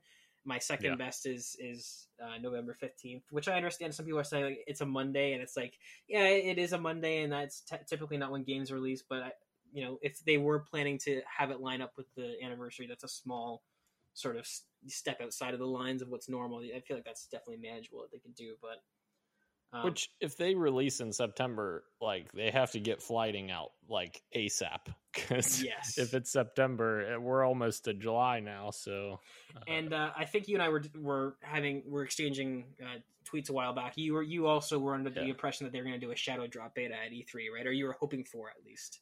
Yes. Yeah. Yes. I was hoping for that too. That would have been great. Yeah. But yeah, I mean, rumor is that it is coming sooner rather than later. So whether that be an end of June or mid-July thing, yeah, you are right. If it's a September thing, we need to start stress testing servers and whatnot. Yeah, fairly soon. So for sure. Aside from that, we're coming up on the end of the show here. I just want to pick your brain. Is there any future content you'd like to see? We've already been told by 343 that the first season, the first battle pass, will be sort of centered around the Heroes of Reach, and we'll probably see a lot of Reach-inspired armor. I'm crossing my fingers for that operator helmet because it's extremely sexy and I love it, and I use it in every Halo game I can. Is there any future seasons that you might want to see? Is there any content, maybe not even just cosmetic, but gameplay and otherwise, that you'd love to see added in the sort of short term, maybe like within a year after launch?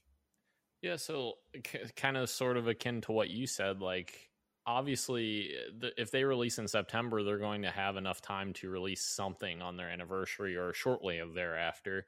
And they've already said that the seasons will last 3 months, right? Yes. Yeah, 3 months. So, I mean, that would be pretty close to that. So maybe, early December, they have a drop with Halo CE stuff, which I think that would be really cool to see. CE inspired seasonal drop for season 2 or whatever, and have like the classic armor there, which it may already be included in the base game. Absolutely. I don't know. We haven't right. really seen it yet, but even like you said, the Magnum, like, because they said that they would possibly like look at adding other variants of weapons into the sandbox, because people were freaking out that the traditional shotgun wasn't in the game anymore. They have the Bulldog. Yeah, let me just interject real quickly here. I want to make a definitive statement here for anyone who might be listening. There is 0% chance that the original Magnum and the original shotgun are not coming to this game at some point. I just want to say that, not even as variants, because when I saw the sidearm in action, it was very clearly not supposed to be a what do you call it? Like a primary weapon. It's not supposed to be a replacement for the Magnum in any terms. You can very clearly tell it performs a lot like the Halo 2 Magnum, right? So there is 0% chance that they don't add these weapons later. And I think that's the reason why they didn't, is so that they can have an update where it's like, here's new weapons, here's the Magnum, here's the original shotgun, and maybe it only has 4 rounds instead of the Bulldog's 8 or whatever, but it does twice the damage. Like, people need to calm down. There's no way they're not adding the Magnum to Halo. It's definitely going to come at some point. But sorry to interrupt you. I just want to say definitively that is definitely going to happen. Those guns are coming to the game at some point. Yeah, for sure. I completely agree, and I think that would be awesome. And I would love to see them even expand upon, like, not even just season. Well, I guess it would be included in seasonal content, but like I would even like to see them expand their customization like options. So like, even I don't know if they've confirmed armor effects are returning, like pestilence and the lightning and all that stuff. Yeah. So I think that would be really cool for them to add stuff like that, of armor effects, which I can't remember if that's one of the customization options that they showed. I don't think they've mentioned it. No, I think they might have mentioned it in a blog post or like as passing, but I don't think we've seen it physically. Yeah. Which that would be awesome. I'd love it all. Yeah, love all of those armor effects. I'd love to. If not permanent armor effects, I'd love shield break effects. That'd be another cool thing, right? Where maybe your shield splinters off a certain way. We've already seen them. They've changed pretty significantly how the plasma looks in this game, right? So it'd be cool to see them sort of take that to the armor, where it's like maybe your armor breaks and it looks super liquidy. Maybe your armor breaks and it sort of has an electric sort of discharge, or like you said with pestilence, maybe your armor breaks and there's sort of like a steam valve going off or something like that. Would be pretty cool. To sort of add that. There's one thing we overstepped too. I forgot about this. The whole fracture thing with seasons. Like they're essentially going to add like these fractures that are going to introduce like very different like armor and stuff like that. And Right. the Yori armor is the first one of that. It's samurai looking armor, which I love that armor. It looks so good. And those fractures so, yeah. They said they're going to be like a week-long event where you have to work towards certain challenges or something. Yes, that is true. So that's going to be, because three months is quite a long season, especially if they are true to their word about not being super grindy. Like you might be able to finish that in a month or a month and a half. So fractures is an awesome way to circumvent any sort of getting bored issue, because if you have a 3-month long season and you've got 3 fractures, one at the beginning, one at the middle, one at the end, that is a surefire way to get players in who maybe have even already completed that season, right? Yeah, for sure. Yeah, so that sounds great, and I love with all my heart the idea of being able to unlock something outside of the battle pass, because like we say, you get to tier 100 and everybody's got the tier 100 thing. I still want some sort of thing to be like, hey, look, I have this armor, I earned it, I did XYZ, and you have to do XYZ to get this. So kind of like the recon armor that Halo 3 had with Bungie. Right, yeah, or made you work for it. Or even, I mean, this is not necessarily the greatest example, but the Hayabusa in 3, where you had to know a guy who knew a guy who knew a guy to get it. Yeah, exactly. Yeah, I love that old timey stuff, and I think it's I'm happy to hear that that's what they're doing with the Yori armor, because if I had to guess, I'm guessing those challenges might be energy sword related, right? It's a sort of samurai inspired armor, so maybe it's something to do with sword eliminations or something like that. So God, those new sword visuals for Master Chief Collection that they just released with the new season, it looks so good. I love it. And even jumping back to Infinite, I love the new, we didn't get to see it in full, but like the sword unholstering, I guess you'll call it, where it sort of fades from the handle to the front, and just how he brings it up where like he's ready to throw a punch. Like it looks great. It looks awesome. I'm so excited to jump around and mess around with that. Yeah, future content for myself. I mean, like obviously, I don't think it'll happen, but if they were to add elites at some point, that would be really cool. Good point. Especially because they've gone back to, from what we see in the elites, look very similar to the Halo Reach elites, which I think were like definitely in their prime. They looked so menacing and so awesome. And like we just saw with Master Chief Collection, they had a whole elite themed season as well. So I think that the important thing with elites, when they eventually come, because I think they will eventually come for sure. I think the important thing is to keep them out of competitive, or at least keep it evenly in competitive. So either all Spartans or all elites in competitive, because your hitboxes change. Absolutely.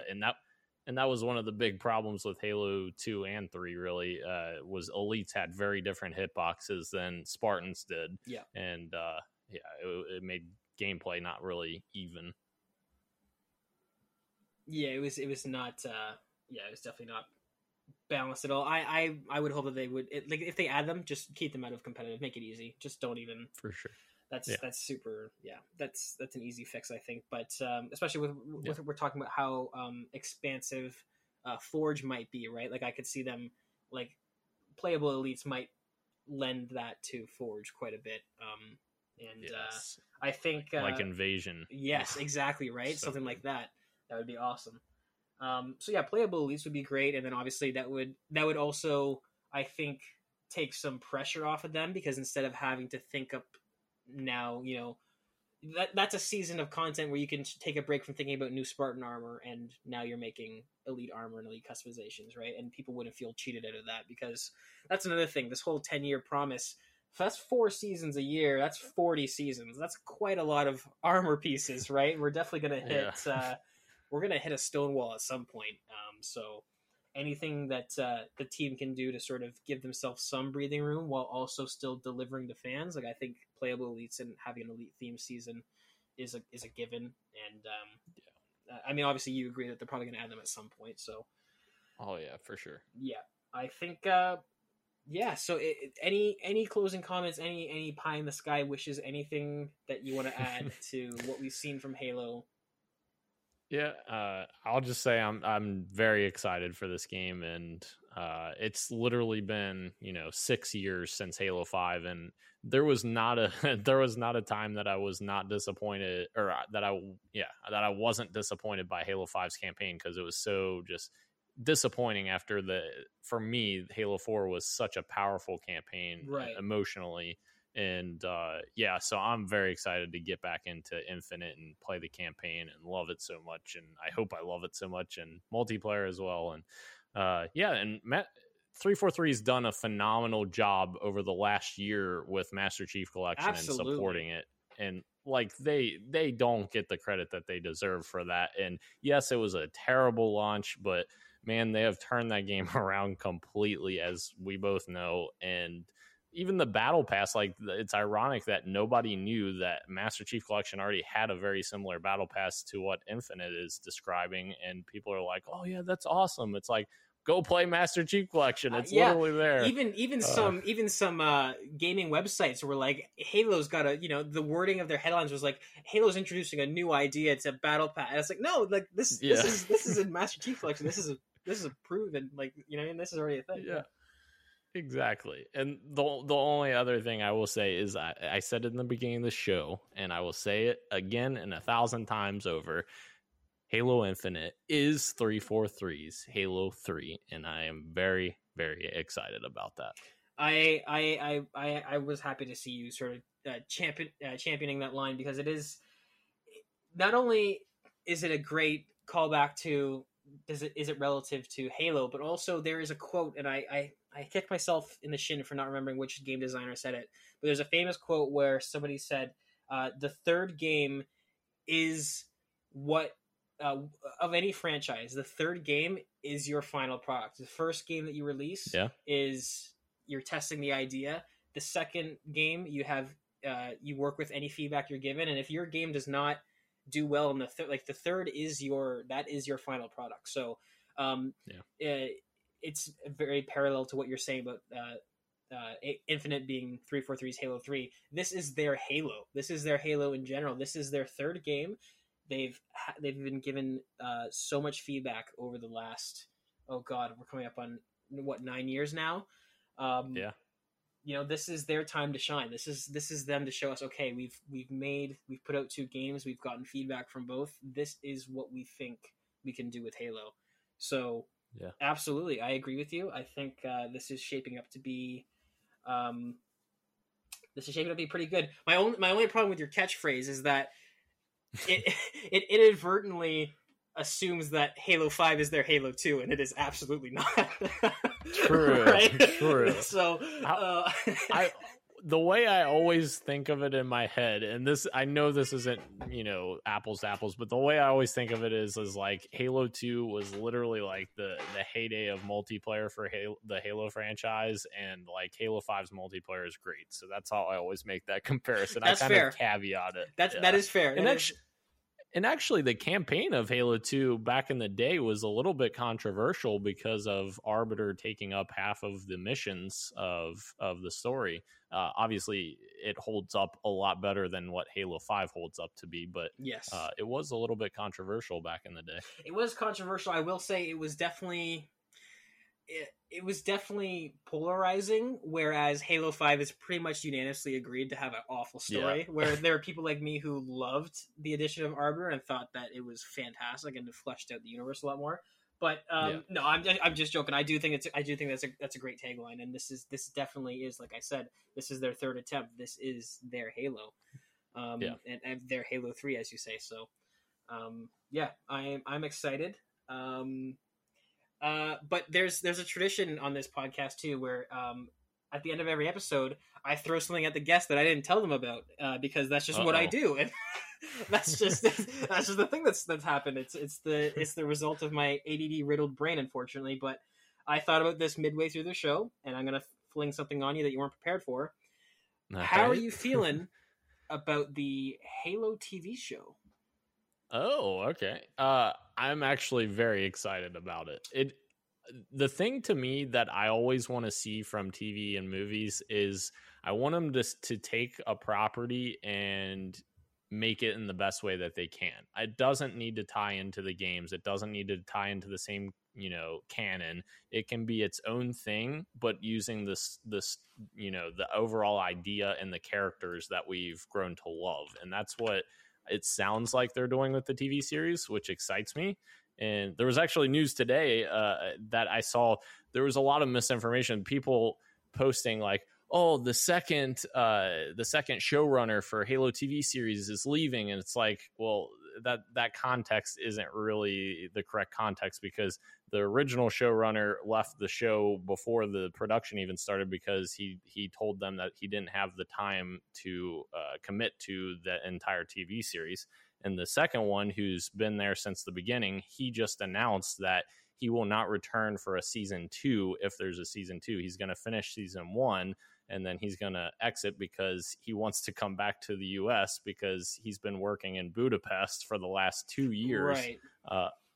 Filming. It's like, guys, cut him a break. He just wants to go back to his family and such. Like, oh, for sure, context is a huge thing. But like we said earlier, I don't know if it was before we started recording, but there seems to be a trend of when anything negative about Halo or anything perceived negative about Halo happens, people jump on it. So, no, I'm on the opposite end. Not a huge fan. I will say I was super disappointed in the Halo community when they announced the casting for Miranda and Captain Keyes, because I thought that was so much outrage that wasn't necessary at all. I have no problem with them mixing it up, because in my mind, the race of Captain Keyes and Miranda matters not one bit to the story at all. Right. That's not my issue. My issue is the casting call that came out about the Maquis character, this human that's raised among the Covenant that also hates humanity. That's just that's so not Halo to me. I hate that with every fiber of my being. I don't even think I've seen that. Yes, that's a storyline they're going with, and to me, that's just, it seems very studio executive that doesn't understand the universe, thinking this will add drama, but it's like that kind of spits in the face of everything like the Covenant stands for. Like, they see humanity as a threat to their religion, so that doesn't really make a whole lot of sense. So that one point, and the fact that it's been in development hell for so long, I'm kind of worried. It does have a fantastic cast, I will say that. Pablo Schreiber is Master Chief, and Bokeem Woodbine is playing it. I don't know if he's a new Spartan, Soren 066. He might be in the expanded universe, but And so have you seen any leaks from this? Are you talking about the screen caps, like the pictures? Yeah, I have. Yes, yeah. I did see them. Okay, so go ahead. Those got me like even more excited, because I accidentally stumbled upon, like, cause I follow a ton of people on Twitter that are Halo fanatics. So like I stumbled upon them and I was like, holy shit, this looks amazing. Like, just the visual like aspect of it. Like, it looks so like realistic and gritty. And I think that's why I liked it, because like usually when I sit down and watch like TV shows and movies, I don't like always think about the story. I'm kind of just like in it for like the excitement, and that's kind of why I love the Marvel movies so much, because it's not that they have these complex stories. They're actually often very similar stories, but I just love like the visual whatever you want to call that, spectacle. Visual spectacle. Yes, thank you. Yeah, and that's totally fair. And this is another thing where you're either one of two camps, because I'm also I get a lot of shit from my friends because I'm on the opposite. I'm very much I'll say a self-admitted snob-esque, where I'm kind of like I'm definitely one of those guys where it's like anything HBO that comes out, I have to watch it immediately, because it's like, the production value, the writing, the blah blah. So I definitely do fall on that other end. I will say, from the leaked screenshots, it looks a lot better than I was expecting. I was definitely in my mind with how long it's been in development, and you never know with these different networks how much respect and how much budget they're going to give something. Like, you know what I mean? Like, you don't know if they're going to sort of lowball them. And in my mind, I was expecting like sci-fi level CGI. I was really worried. So I was happy to see those screenshots, because I'm like, this does look pretty good. Like, I'm happy with how everything looks. But like I said, that one casting call kind of threw me for a loop a little bit. I was like, that's kind of super antithetical to like like what the Covenant stands for. That kind of just throws everything in a whack. But like you said, it's not canon. You can kind of enjoy it on your own. I will say, if you haven't already, if the Halo show comes out and is really, really bad and it upsets everybody, if you haven't watched this show yet, I'd recommend saving it because it kind of might fill that void if this show ends up bombing. It's called The Expanse. I don't know if you've seen it. I have not. Okay, so it was a show that aired on Sci-Fi, and actually did have a really low budget. The first season's kind of hard to watch because of how everything looks kind of a little bit silly. But in terms of the tone, as a fellow Halo fan, I will say, if you're looking for something new to watch, I would recommend maybe saving this one until the Halo show comes out. Because if that disappoints you, The Expanse, as a Halo fan, I'm really pleased with. Very similar tone, like grounded sci-fi type thing. So definitely, put that in your back pocket because I'm watching that right now, and I might stop and pause and wait because I do want the Halo TV series to be so good, but it might not be. You never know, right? I agree. To circle back real quick about your comments about the race of Miranda and Captain Keyes, I don't understand why people even care about that because it's not like I said, they're using the characters from the game, but it's not literally it's not the same universe. Like, I would get it if people were like, okay, Miranda is now a different race in the game, because it wouldn't make sense, in terms of storytelling. Like, she all of a sudden is a different race, but that's not how this is. This is a completely separate thing. Like, people are terrible and just. Yeah, I was really disappointed because there were some Halo channels that I followed that were so up in arms about it, and I was like, oh, come on, like, it's not even like my thing when it comes to adaptations of any kind, and like The Witcher is a great example because The Witcher changed some races of characters, but my final stance on anything is that if somebody comes in and nails the audition and feels like that character, give them the role, because the actress that plays Yennefer in The Witcher is fantastic, and the actress that plays Twitch, I don't know why I said Twitch, that plays that plays Triss, completely different from the character description. And well, she didn't get any screen time, so we don't know, but she seems great. Like, that's one of those things where I like especially Captain Keyes, if we're just going by the games and not the books, Captain Keyes is, I hate to say it, he's really irrelevant to the grand scheme of things. Like, to get up. I'm sorry.